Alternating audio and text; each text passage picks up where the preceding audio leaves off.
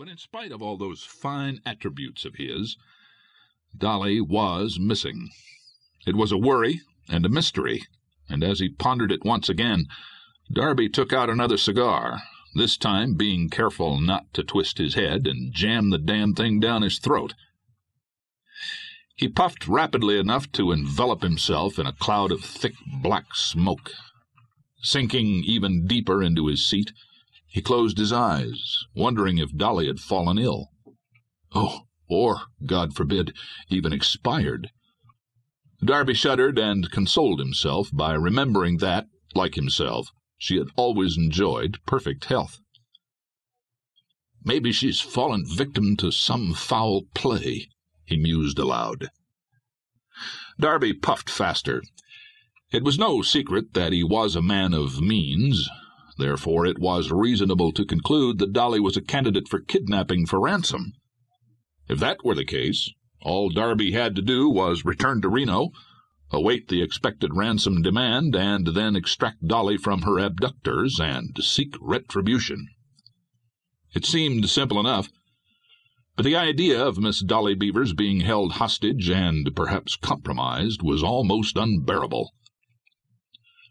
"Mr. Buckingham, may I speak with you, sir?" "Leave me in peace," Darby growled, without turning his face from the window. He irritably crushed his cigar out under his heel. "I am unfit company." But, sir—" Darby glanced up to see a tall, slender young man wearing a black suit, white shirt, black tie, and derby hat, exactly like his own. All were of the highest quality. One look told Darby that this was a rich young fellow, probably educated in some foppish Ivy League college. "Go away, young man." I cannot. You see, Mr. Buckingham, I consider my entire future to be in your hands." Darby's brow furrowed. "Don't be absurd. Who are you?"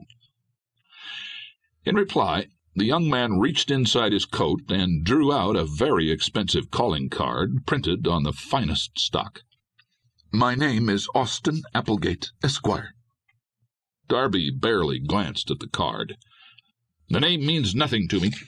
What are you?" Applegate drew in a long breath and paused dramatically before he said, "Mr. Buckingham, I am the man who intends to become your successor." "What?" "Yes, sir," Austin Applegate announced with supreme confidence. "If you and God are willing, I mean to follow right in your footsteps and become your successor to fame and fortune." Darby groaned. "I cannot answer for God, but for myself, if you don't exit this car immediately, I will scoop you up and hurl you from this train." Applegate paled, but managed to stand his ground. "But, sir, I have excellent credentials. I was the editor of my university paper. I write poetry and prose equally well. And I seek, as you did not so very long ago, adventure in the West. I don't ask for a byline, and I'd never attempt to imitate your unique and famous writing style, but I do wish to learn from you." He flashed a tight, quick smile. "As you can see, I've even adopted your wardrobe, right down to my rather out-of-date round-toed shoes."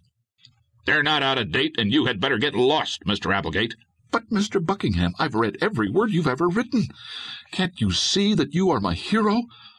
After all, I could have read great writers and studied classic tales, but instead I chose to emulate you." Darby wasn't sure whether he'd been flattered or insulted. Probably the latter. Still, there was no denying that the lad was extremely earnest. "Listen," Darby said, wanting to be reasonable. "I am honored by your interest in my life and my dime novels, but right now I am very, very preoccupied." "Well, of course you are. Who wouldn't be with Miss Beavers disappearing without even a word of explanation? Take heart. I will help, no matter what evil circumstances may have befallen her." "What makes you think that she's in trouble?" Austin cleared his throat. "Well, why else would any reasonable and intelligent woman forsake you?" "I agree, and confess that her disappearance baffles me exceedingly," Darby said. "But that does not alter the fact that I've given the conductor orders that I am